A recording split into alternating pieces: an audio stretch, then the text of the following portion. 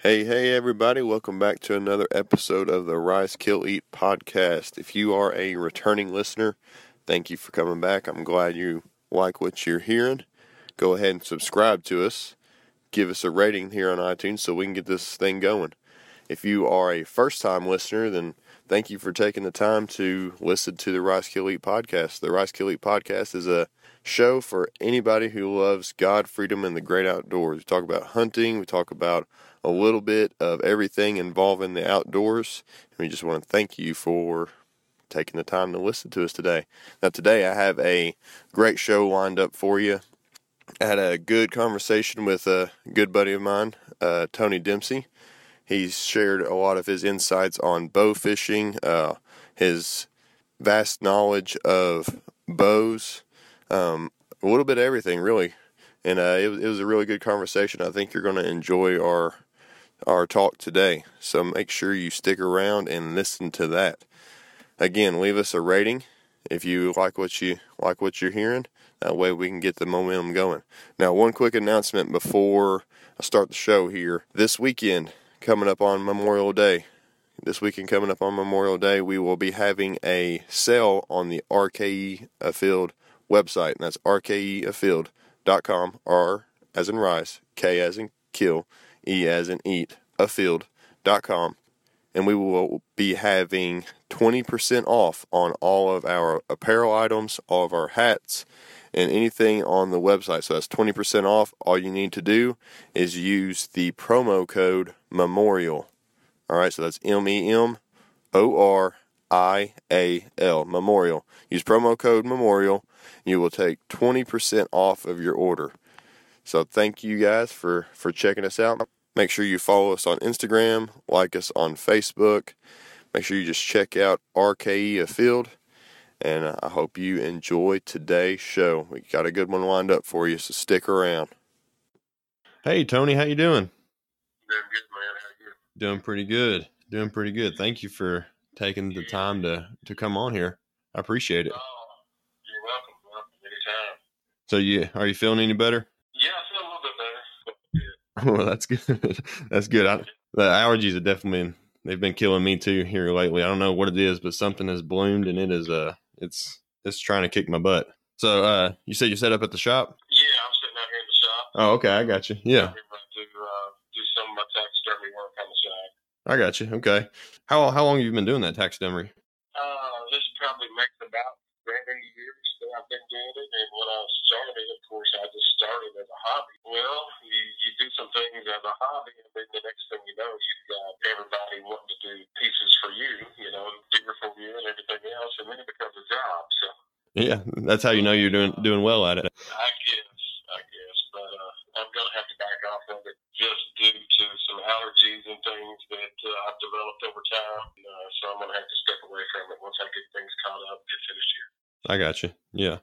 So do you do just deer, or what kind of taxidermy do you typically work on? Well, of course, here in Owen County, you know how it is. It's mostly deer. I've done several elk, bobcats. I've done antelope, mule deer. What else? I did a bear shoulder mount one time. But that's pretty much all of it right there. But mostly deer.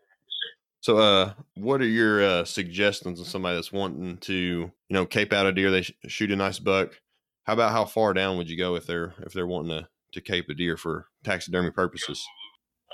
Go mid-body when you make your cuts around the animal. If you're not sure how to make your cuts on the back of the legs to be able to get the legs out, a lot of people just kind of skin those out, cut around the knee, so you got plenty of material there, plenty of cape. Yeah. That runs down the leg. Work your way up and leave about 4 inches of the neck and cut it off right there through the meat and the bone, and just take care of it. Keeping it clean is so very important. Right, keeping it cool. Getting it cooled down as quick as possible. Yeah. Get it in a freezer as soon as possible. Just taking care of it. If you've got a trophy that you've hunted hard for and you want that to be preserved for a lifetime, then it's got to be well taken care of and treated as such. Treated like a trophy that it is. Right, absolutely. So, besides taxidermy nowadays, what are you doing for a living? For full time, of course, I was recently retired. Back in 2017, I retired for only 2 months from my previous job where I was a safety manager in an electric cooperative.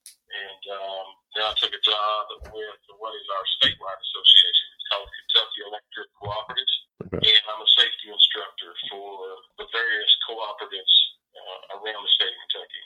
So just like this week, I've been doing CPR first aid training for Bluegrass Energy based out of Nicholasville.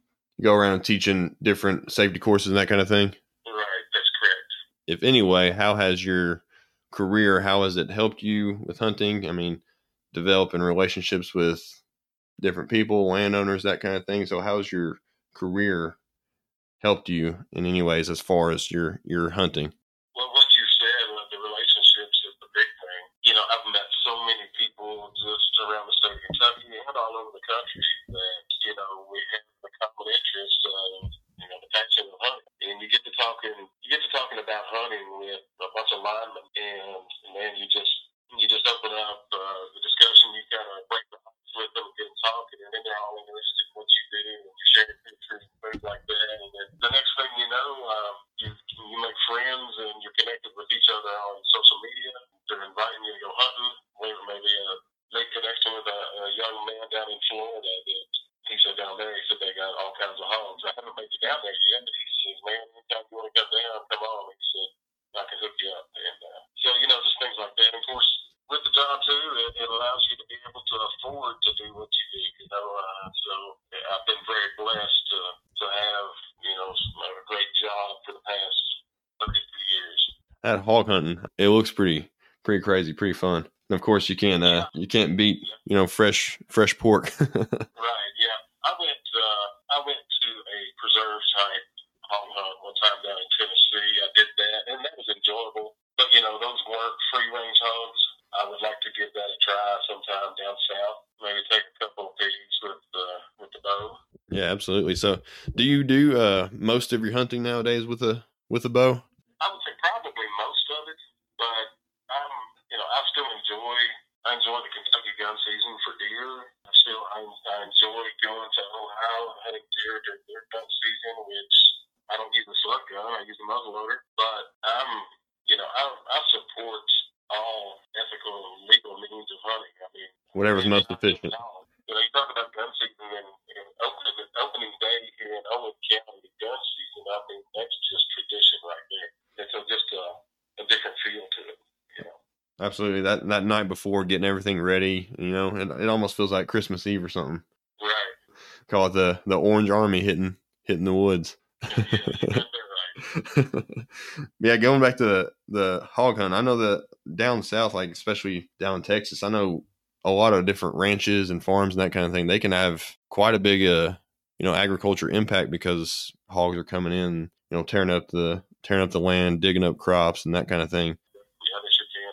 You know, I haven't looked at the numbers lately, but they're saying that, you know, over the next, you know, however many decades they think it'll take, that hogs will be expanding their way up further north as, you know, as populations grow and that kind of thing. It's crazy to think about. Yeah, they can reproduce at just such a high rate. I mean, if you think about a sow that will have, 2 litters a year, and she'll have 10 to 12 pigs in a litter. So that's a pretty high reproduction rate there. Absolutely, yeah. So, how did you first get into hunting? Who introduced you to hunting? You know, just like most kids, and growing up here in the country, growing up here on the farm, out in the rural community, my dad actually got me started, you know, at a young age. Something he never would let me or my brother have was a BB gun. And it always kind of made me mad because all my friends had a BB gun. And I'm like, why won't you let us have a BB gun? He said, well, because most kids don't respect what a BB gun could still do to a person. As far as, you know, somebody getting their eye put out or, you know, things like that.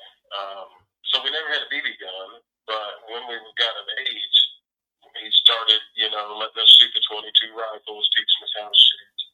That's something also my grandfather did a lot with us, shooting the .22 rifles. He had a .22 Stevens crack shot, which was a falling block single shot rifle, and that was just our favorite to shoot. But Dad got us started. He once we shot the .22s while, and got proficient with that. Then he bought us a single shot 20 gauge. Me and my brother shared between us, and he got me into going out squirrel hunting, and would take me out, teach me how to squirrel hunt, what to look for, and what kind of trees that they were going to be cutting on and things like that. Of course, that was in the early to mid 70s. That was in the mid 70s, I guess. You think about it, 70s, we didn't have that many deer.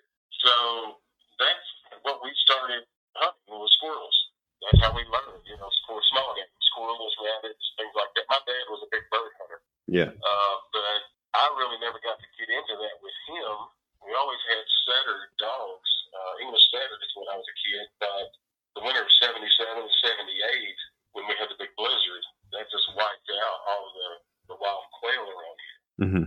But I remember hearing my dad tell stories about they would go out on an afternoon and the dogs would set 3 or 4 coveys and just, 3 hours hunting in the afternoon. You'll be lucky to find 3 or 4 coveys in all of Owen County. So, yes, I started squirrel hunting, and a good family friend of my dad's, too, one of his best friends here locally, Pete Dawson, he would take me out, too, when I was a kid, just teach me kind of the way of the woods, and he kind of taught me how to still hunt. So I would still hunt and slip around real easy. Yeah. Spot these squirrels in the trees, and hunt them that way. And that kind of carried over into the deer woods as I got older. A lot of times during gun season, things like that, I would do a lot of still hunting, which at times would pay off pretty well. Yeah, absolutely. That still hunting, it's one of those things that when things are going good, it's going good, but you just never know. As soon as you could come around a corner and bump something that you didn't even know was there. True. It's just it's definitely a skill, and it takes a lot of practice, a lot of patience, and reading everything that's going on around you. That's right. A lot of patience. Yeah. You were saying that there weren't many deer back then. I think a lot of like what we got going on right now with our our booming deer population, everything's going pretty well. We got it pretty well managed. I think that we are kind of right now we're in the good old days of deer hunting. Yeah, the big change that I've seen over the years, there was a time that I believe we probably had more deer per acre, but now I think we have a whole lot better quality of deer. And to me, that's a lot more important. There was a time back in probably the late 90s, and we had too many deer, honestly. Things have a way of balancing things out in nature, just like with the EXD that hit here pretty hard. Yeah. Probably about 7-8 years ago. I hate to say it, but honestly, it improved our herd by that occurring. Yeah, it's almost like a biological reset button. We had a pretty bad batch of it come through last year around here, and we're still finding all kinds of dead deer and that kind of thing around. But like I said, back in the 70s, late 70s, and then up into the 80s, when I was really getting involved more into deer hunting on my own thing, there just weren't that many deer. I probably started bow hunting when I was 15 years old. I didn't kill my first deer with a bow until I was about 19, 20. Yeah, that's talking about some serious patience there. Working on it for 4 or 5 years, man. Yeah. So that's something I kind of had to learn on my own and picked up some stuff from friends that knew how to set up bows, how to tune them, how to change your hunting tactics to where you get closer to the deer, for that shot. And back then, bow season didn't start until October 1st, and we weren't allowed to bait for deer like we are nowadays. Mm-hmm. So things were just, they were a lot different. You just had to go and do it old school. Trial and error, just get out there and get it done. So speaking of getting it done, how did this past year's deer season go for you in the fall? Well, it wasn't great, but I mean, anytime you get out and hunt, and I got to spend quite a bit of time in the woods. So yeah, it was a successful season. I got to spend a lot of time in the tree. I didn't have anything really that I was wanting to go after. No shooters per se that I was really wanting to get after and hunt. Didn't have any evidence of anything on trail camera, and that's a problem with trail cameras because a lot of times if you don't have it on camera, then that keeps you from going out and hunting. But I didn't have any big mature deer that I wanted to go after. had a buddy that on his farm, I filmed him killing his buck, which was 161 inch. I think it was 11 point. I actually filmed him killing his buck, and when he was finished, when we harvested that buck, he said, "Man, if you got something here you want to shoot, have at it." He had a couple of old mature bucks that they wouldn't score real high, but they were 145 and 150 price bucks. It's still a good deer. I've been tickled to death to shoot. They look to be a really old deer, like 6-7-year-old deer. I hunted those deer for a little bit.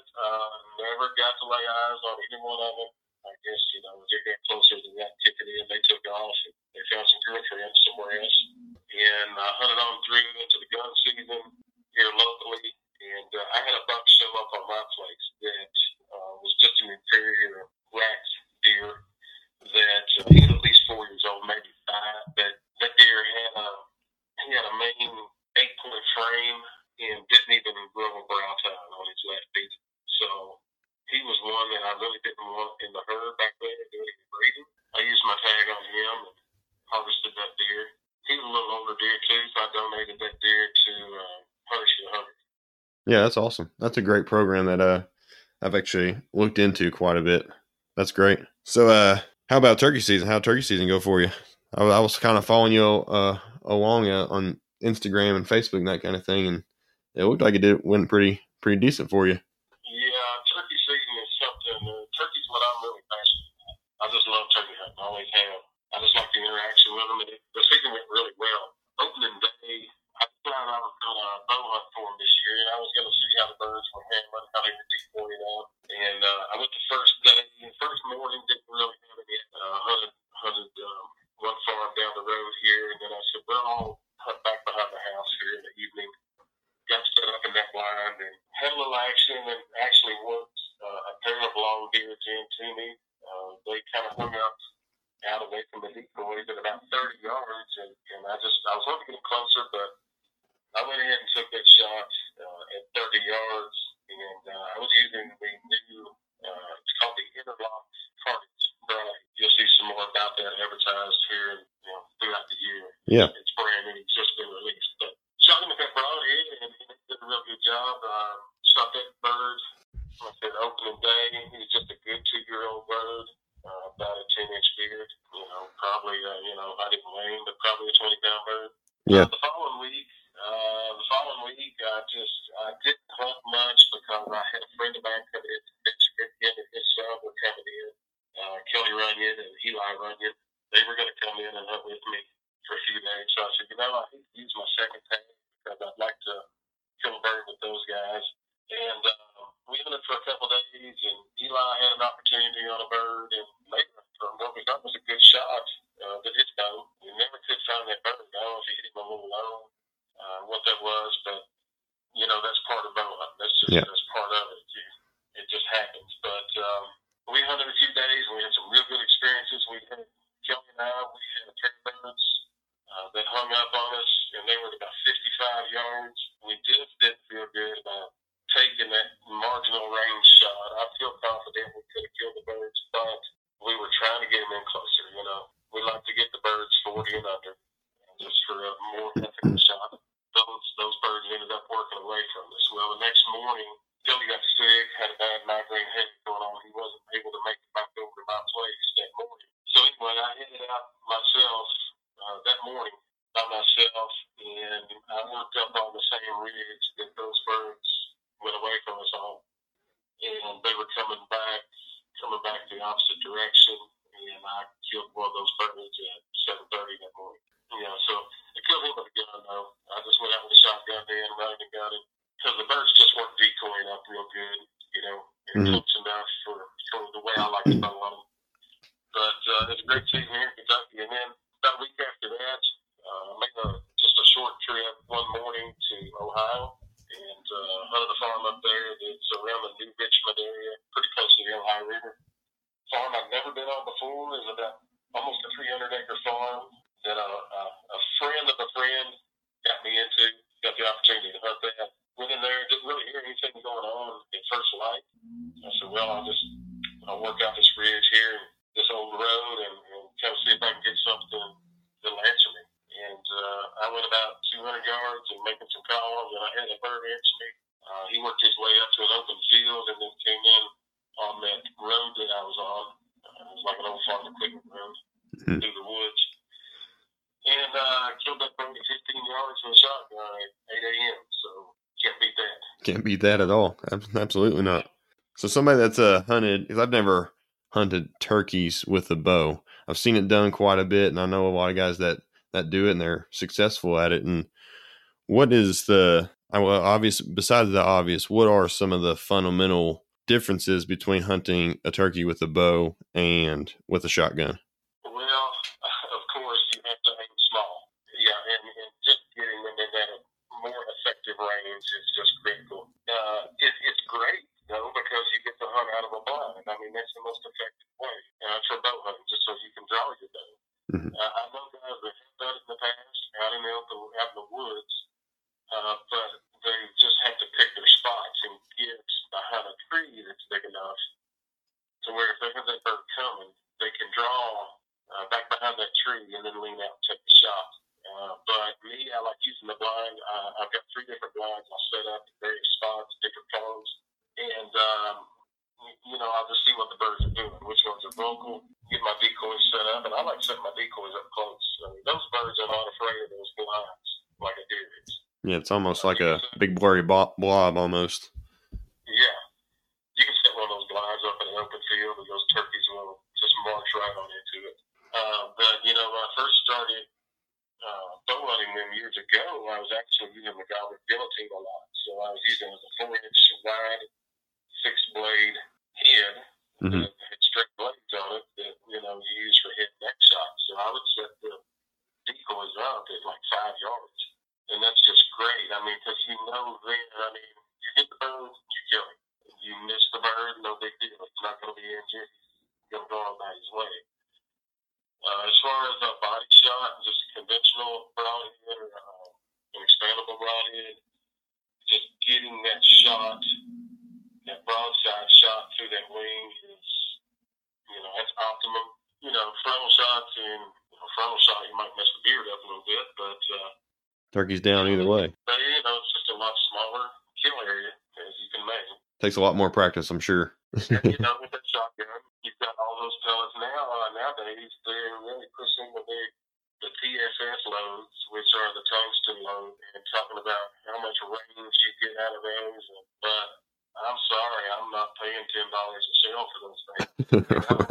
Right. They're like $60 a box is what those things. But they are very effective. So it's whatever you want to hunt with. I mean, some guys don't mind paying it. Me, I just like to get the birds close. Yeah. Like I said, the bird in Ohio, there was a lot of vegetation growing up there. Spring had been here for a while, so the grass had done a lot of growing by that time that I went up there because their season opens about a week or 2 later than ours. I couldn't even see that bird until he was at about probably 25 yards, and then I shot him at 15 with a shotgun. I like getting them in close. I don't want to have to shoot a bird at 60, 70 yards. Whatever works for that hunter. Absolutely. As long as your equipment will do that. So what's it like being able to, hunt across state lines? You said you were hunting in Ohio quite a bit and obviously here in Kentucky. So having that option of 2 states to hunt in, what's that like to be able to do that? Oh, it's just a great opportunity to have that, just like in turkey season, being able to tag out here and then still just, you still got that itch and that want to. You just like, man, I wish I had another tag. Having that opportunity to go to Ohio where I've got the opportunity to harvest more turkeys. I mean, it's just, to me, it's not about just harvesting the turkey or the deer. It's just about being out there while the season is going on because, you're just limited to that season. And so it just maximizes your opportunities to get out in the woods and experience it. Talking about making connections. He and I hit it off years ago. It was kind of ironic. Here I was a safety manager at the electric cooperative here in the county. Just so happens Mark was a safety guy for the DuPont company up in Circleville, Ohio. So, we kind of hit it off because we had that comment. We've just been real good friends ever since. And like I said, he comes down here and hunts, and I go up there and hunt. And I stay at his place. And he stays here. He likes to camp out here in the shop on a mattress in the wintertime. There we go. Rough it. There we go. It's just great to just have that opportunity. And actually, me and my buddy Kelly and his boy Eli, we're going to Colorado in September also. That'll be fun. You're going to go on an elk hunt? Yeah, we're going to go on an archery elk hunt. It's over-the-counter tag, public ground. Just, doing it the hard way, I guess. But, there can be a lot of success in doing it that way. Yeah, absolutely. This will be my third trip out there. I went years ago. I went on a gun hunt on public ground years ago, and then I guess it was 2 seasons ago. I went on my first archery hunt out there in September. Stayed for a week, and I've not harvested an elk yet. So hopefully, third time's the charm. But we're gonna set up a base camp wherever we park at, and then we're gonna have camp on our back also. So we'll have food with us, and we'll pack in, and we're gonna hunt out of our backpacks, and we might camp out for a night or two out there with the elk as close as we can get to them. So we're close to them the next morning. We'll be ready to go. Yeah, that sounds like a good time. Yeah, to me, it's just about the adventure. I love Colorado. It's just such a different experience. Elk hunting out there, and you grow up here in Kentucky whitetail hunting, and you get used to that, and it's great. I haven't had the opportunity to draw Kentucky elk tag, so going back to Colorado again to hopefully get it done this year. Yeah, that'd be great. Yeah, they just posted those elk results, and I didn't get it either, unfortunately. No, shoot, it's been a while. I don't know. I think this is my third year. I think I've put in for it, and I'm 0 for 3 so far. But keep on going. Well, I'm 0 for however many years they've been doing it. Yeah. One of these days we'll get it. Yeah, I've had some friends that have got drawn, and it's good to see.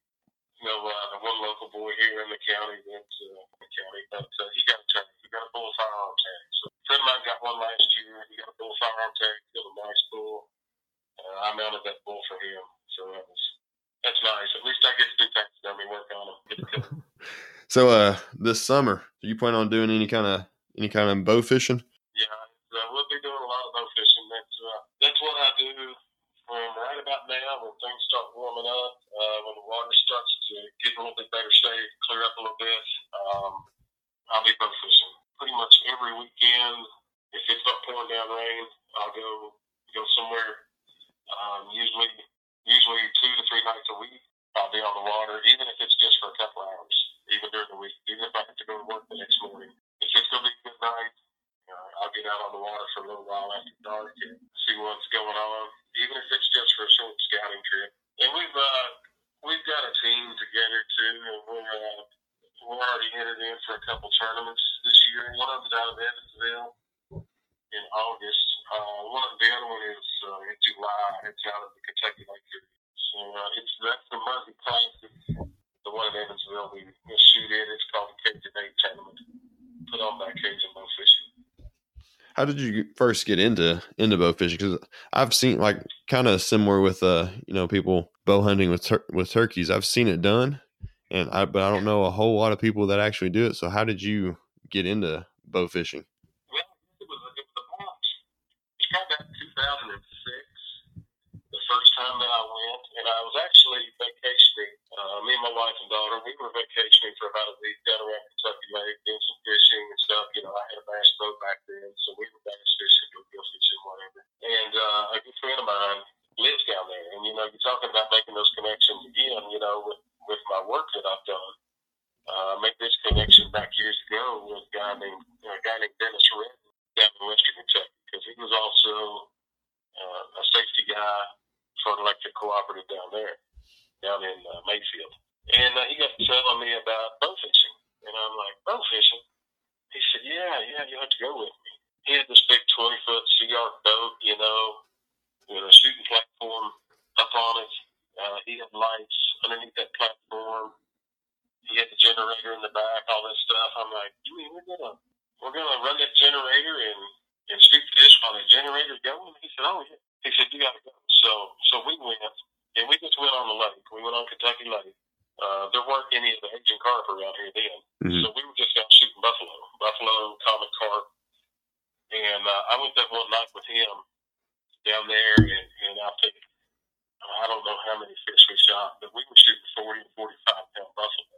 Dang. And I'm telling you what, I said, man, this is the coolest thing I've ever done in my life. I said, I got to do this. And a few years after that, I finally found the right boat. I got me a 20-foot Sea Arc boat, and I got a 115 Mercury on it. I've got my shoot platform on it. But now we mostly run the LED lights off of 12-volt batteries. Mm-hmm. So you can power them off there. You don't have all the generator noise going over the back. Some guys still run generators, and that's fine, but that's just how we prefer to do it. But he's the one that got me started into that addiction.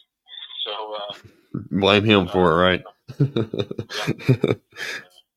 You know, people ask me about bow fishing. A lot of people don't know a lot about it. They say, you know, what's it like? And I said, hey, if you told me I could only do one thing the entire year that related to hunting or fishing, I would have to choose bow fishing. And they said, why? I said, well, I get to shoot a bow. I get to be out on the river or a lake or wherever it may be in the boat, and there's no set season on bow fishing, and I can shoot as many as I want, you know, within reason. You know, you only some species of fish, you know, you got limits on, but for the most part, the rough fish like buffalo and Asian carp, I mean, shoot all you want. I mean, it's just a lot of fun. Is there a specific reason to, I guess, approach the Asian carp? Is it just just try to eradicate them or limit the numbers, or what's the purpose on that one? Well, there's the numbers of them are just so astronomical that you can pretty much find them in any river system you go into now. And spreading too. Yeah.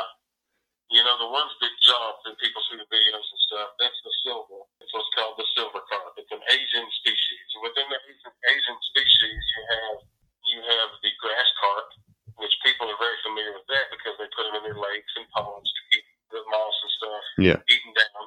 But the grass carp are not a real. They're just not a real high producer, you know, reproducer like the silvers are. The silvers are what has really taken over Kentucky Lake, that area down there, the Cumberland and Tennessee River, and there's even a lot in the Ohio River and the Kentucky River. But they're just so plentiful that you can hunt those, and you just might see those fish anywhere. Yes, sometimes you can even get them to jump too. We've got them jump right up in front of us. I mean, my platform is up on my front of my boat, and we're probably standing about 3.5 feet above the water on that platform, and then I'm 6'2". Yeah. I've had silvers jump up even with my eyes, you know. Holy cow. That's how high they would come up sometimes. But yeah, when you're running those bodies of water, you just got to really be careful, especially if you're running something like a bass boat, if you're running 60, 70 miles an hour. You really got to watch, because if one comes up in front of you, you know, it could do some serious damage. Absolutely. Man, it's like flying missiles almost. Yeah, and then the other species of the Asian is what's called the big head. The big head, of course, get larger. They're called a big head because they have bigger heads than what their body is typically. If you look at some of the smaller, younger fish, like a 20-pound big head, it looks like just all head. Those fish are a little bit different than the silvers. They don't jump. They're typically a little more shy than the silvers. They don't reproduce at I don't think as quite a high rate as what the silvers do, because you typically just see so many more silvers. The big heads are great to shoot because they just get big. My largest has been 70 pounds. That's a big fish. And they're good to eat too. They really are good to eat. Really? They've got a lot of bones in them. They got a lot of live bones in them. It's hard to get, you know, all the meat out without getting some bones and such. But they're such a big fish. You can kill some good sized fish, then you can take some pretty good sized fillets off of there, and then you can get out the strips of meat, and it's really good. How do you prefer to cook them? Do you fry them or smoke them? How do you prefer? Yeah, I like to fry them. There we go. Right? Absolutely. Can't go wrong with the deep fryer. So, what are some of the challenges to bow fishing? I know you have to deal with, you know, different angles of light. You know, the water itself is going to give a certain angle. So what kind of challenges do you find with someone who is wanting to get into bow fishing? What kind of challenges would they face, especially initially? Yeah, that initially, what you stated there about the refraction in your view of what's in the water is actually when you're aiming or when you're just shooting, you need to shoot a lot lower than what you think. But it all depends on the distance and what angle you're shooting. So it's just something that you have to. It takes a little while to catch on to, because if you think you're aiming low enough, aim lower. And I've seen a lot of people, they just keep shooting over fish all the time. And I tell them, I say, aim lower, aim lower. And they say, I am aiming lower. I said, no, you're not aiming low enough. Just keep aiming lower. You can see some videos and stuff on that that show what it's like. But somebody will lower an arrow down into the water, and you can see just a side view of that arrow and what the refraction does of that. The light penetrating the water, and then what it actually looks like where the point is going to hit its target under the water. It's pretty amazing. But that's the hardest thing for a new bow fisherman when they first go out. It all depends on the depth of the fish and the distance and the angle. The other challenge for me, I'll tell you, is getting older is the late nights. Yeah. Most of the real good fishing, of course, is after dark, and sometimes I'll be out there until midnight on a weeknight, and then have to get up and go to work the next morning. Or on a weekend, on Friday, Saturday nights, we might be out until 3 o'clock in the morning, 4 o'clock in the morning. When we're shooting tournaments, we're out there from a tournament will start at say 5:30 p.m. and run all the way until 7 a.m. the next morning. Oh yeah, that's a long time. So that's a challenge too for me now, but it's just, man, it's so enjoyable. Like I said, it's so addictive that I just keep going back for more. Yeah. So the bow fishing tournaments, are those set up similar to how a bass fishing tournament would be, where you just basically take the weight of however many fish, you take whoever has the highest weight, you go from there, rank them up from there? Yeah, that's pretty much it. Some tournaments have a limit on how many fish you can bring in. Other tournaments, they have what they call maybe a Big 10 or a Big 20. So they'll have different payouts. So if you bring in the 10 biggest fish, you may win that part of the prize money. If you bring in the most number of fish, the highest number of fish total, then you would win another portion of prize money that's a payout in that tournament. These tournaments we're going to be fishing, one of them is a Big 20. That's the one, that's the Muzzy Classic in July. And then the Cajun 8, they call it the Cajun 8 because it's the 8 fish tournament. So it's the 8 biggest fish.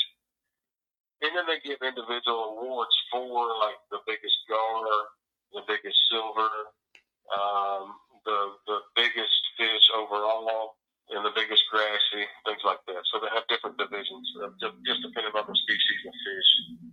That's pretty neat. That sounds like a pretty neat little setup. Sounds pretty fun. Yeah, it is. It's real fun, and it's you got to really be thinking about what you're going after, because of how many fish that you're going to be weighing in, and you got to be on the best quality fish that you can be on. Yeah, absolutely. How's the equipment for bow fishing? How's it going to be, a little bit different from standard archery equipment? Okay, it's a very good question. I get that a lot. Some guys will use some standard type archery equipment. It just all depends on the bow. I know I've got one friend that he uses a bow. It's a Mission Craze.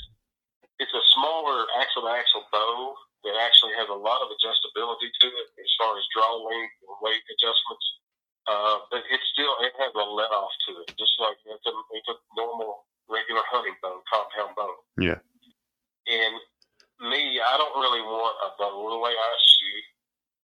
And we all typically shoot with fingers, because you don't want to be shooting with a release, because if you're bow fishing with a release, you're going to get into a bad habit, because you're going to be punching that trigger all the time because you want to shoot quickly.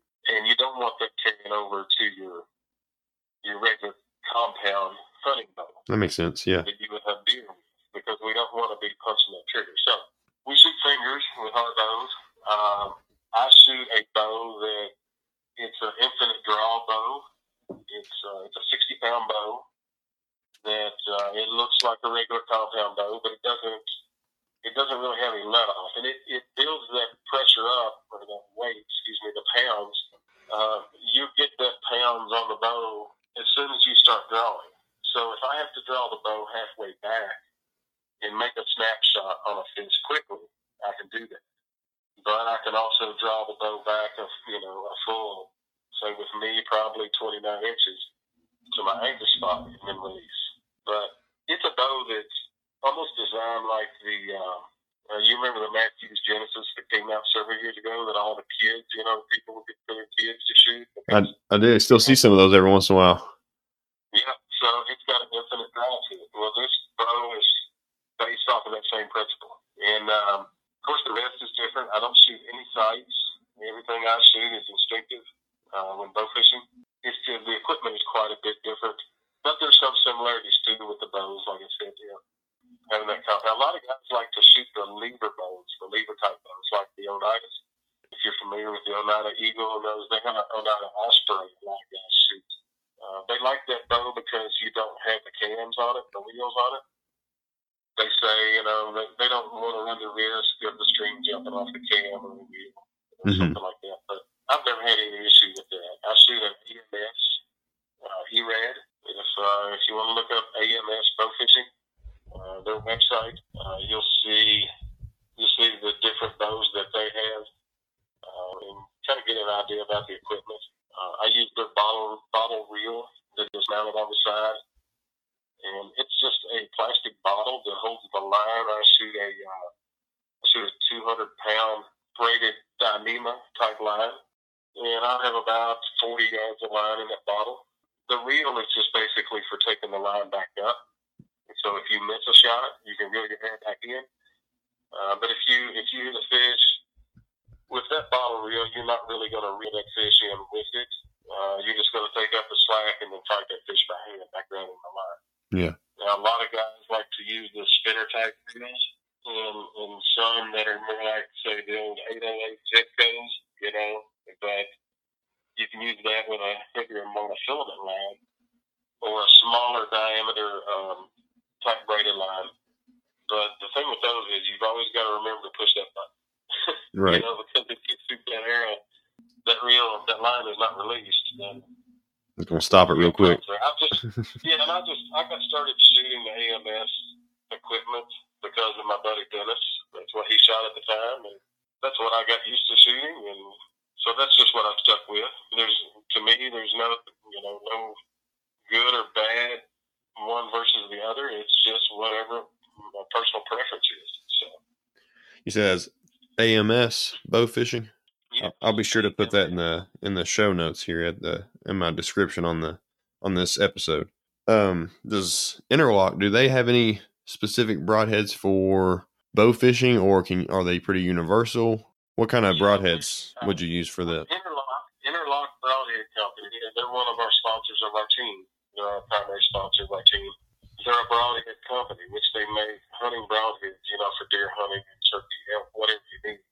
Now, on the bow fishing side of that, the most popular one that they produce is what is called a grapple. We don't really call it a broadhead. We just call it we call it our bow fishing points, our grapples. They're a lot different because they don't have a sharp blade on them anywhere, but they do have a very sharp point. Okay, they've got a very sharp chisel point, and those points are replaceable. What you have is like a 3-bladed grapple. That's what I use mostly. And, of course, when you shoot that fish, that goes into that fish, and when that arrow pulls back on that fish, that grapple is going to open up. So it's going to open as it's pulled back. It's kind of like an anchor, It's basically the concept of it. It flares out, opens up, holds onto the fish till you get him back in. You unscrew that tip, pull that tip off, and you can pull the arrow out backwards. The grapple points will actually fold all the way back over towards the tip to allow that grapple to come all the way back out of the fish. So it's a lot different. There's no sharp blades on any of them. It's just for holding. It's for holding power. But check them out. Interlock Broadheads. You can see all their broadheads on there. they got some really innovative stuff that I think a lot of people don't know about. They got one broadhead called the Slice that I'm going to use this year while going out elk hunting in Colorado. The Slice is a 3-blade fixed broadhead, but imagine all of your blades are assembled on a ferrule, okay, an outside ferrule. Okay. That ferrule slides down over the shaft of the broadhead, and then the tip screws on. So you can position that ferrule and those blades in any position you want. You can rotate them all the way around and position and fine-tune those where you need those, to get them to fly right with your setup. If you need to align them with your fletching, you can do that after you've fletched all your arrows. So it's very tunable. And also, like I said earlier, the brand new Carnage, which has just come out. It's pretty innovative. It's an expandable broadhead that is a rear deploying broadhead. So it has a collar on it that when that broadhead goes into the animal, that collar slides back and the blades deploy from the back side. So, that's interesting. Yeah, very innovative. I've not seen another one like it. So, and they got a lot of really good results out of it back in the fall with some animals that were taken during the testing period. That's Interlock Broadheads. Are they on Facebook and Instagram? I've seen them on Facebook. Yes. Okay, Facebook and Instagram. Yep, on Instagram too. You can look up Interlock Broadheads on social media. You can also look up Interlock Bow Fishing. Yeah, I'll definitely put that in the show notes as well. So as we're coming to the end of our time here, I wanted to take a little bit of time and ask you one last question that I plan on asking all my guests, my future guests as well, at the end of our conversation, and that is, what does hunting mean to you? Some of the things that we talked about earlier, hunting to me is just about heritage and tradition. Just like I said, with me growing up here on the farm and me learning how to hunt from my dad and my grandfather, which my grandfather was one of the best shots I've ever seen. I remember hearing stories about him when he was a kid. He was 14, 15 years old. He would go to the local feed store and he would take a nickel and he would buy, I think he would buy maybe 10 rounds of 22 ammo. And he would take those 10 rounds of 22 ammo and go out hunting with his 22 Stevens crack shot that he had. And he would hunt rabbits. And he would shoot those rabbits while he would find them and shoot them while they were setting. He would skin and process those rabbits, and then he would take one of the rabbits back down to the feed store, and one of the old men that were hanging out in there, they would buy the rabbit off of him, give him a little money, and he would take that money and buy more ammunition and go do it all over again. That's how he provided for his family. And, they ate the rabbits, and then plus he was able to take one of those and provide to get some more ammunition to, keep doing that. So, that's what it's all about to me. And the older I've gotten, to me it used to be all about, the biggest buck and, how big of a deer I could find or how big of a deer, I could kill. I still like the challenge of going out after that mature animal and targeting a specific animal and just that hunt. And, that just being out there in the turkey woods and hearing those turkeys respond and gobble to you. That's what really gets me fired up about that. But, I got to thinking about that question a little bit, and something that came to mind, and you hear people say it, that God-given right to do that. I agree with that to some point, but to me it's more of a privilege just to be able to go out and enjoy what we've been provided here. Absolutely. That's incredible. That's an incredible answer you just gave there. That's a good one. I appreciate it. I thank you for taking the time to talk with me today, and I think we had a really good conversation here. I really appreciate you being able to do that with me. Appreciate the invite, man. I've enjoyed it. You know me, I could sit and talk about hunting or fishing or whatever for hours on end. So, but I really appreciate the opportunity and you invite me on to do this. Yeah, absolutely. We'll have to do it again sometime. That way we can get some more of those stories out of you. Yeah, anytime. Maybe we can do something in the fall after the Colorado hunt. We can follow up on that. That'd be great. Hopefully I'll have some good stories to tell you. There we go. That sounds like a good idea. I think we'll get that planned for sure. All right. Well, I appreciate it. All right. Me too.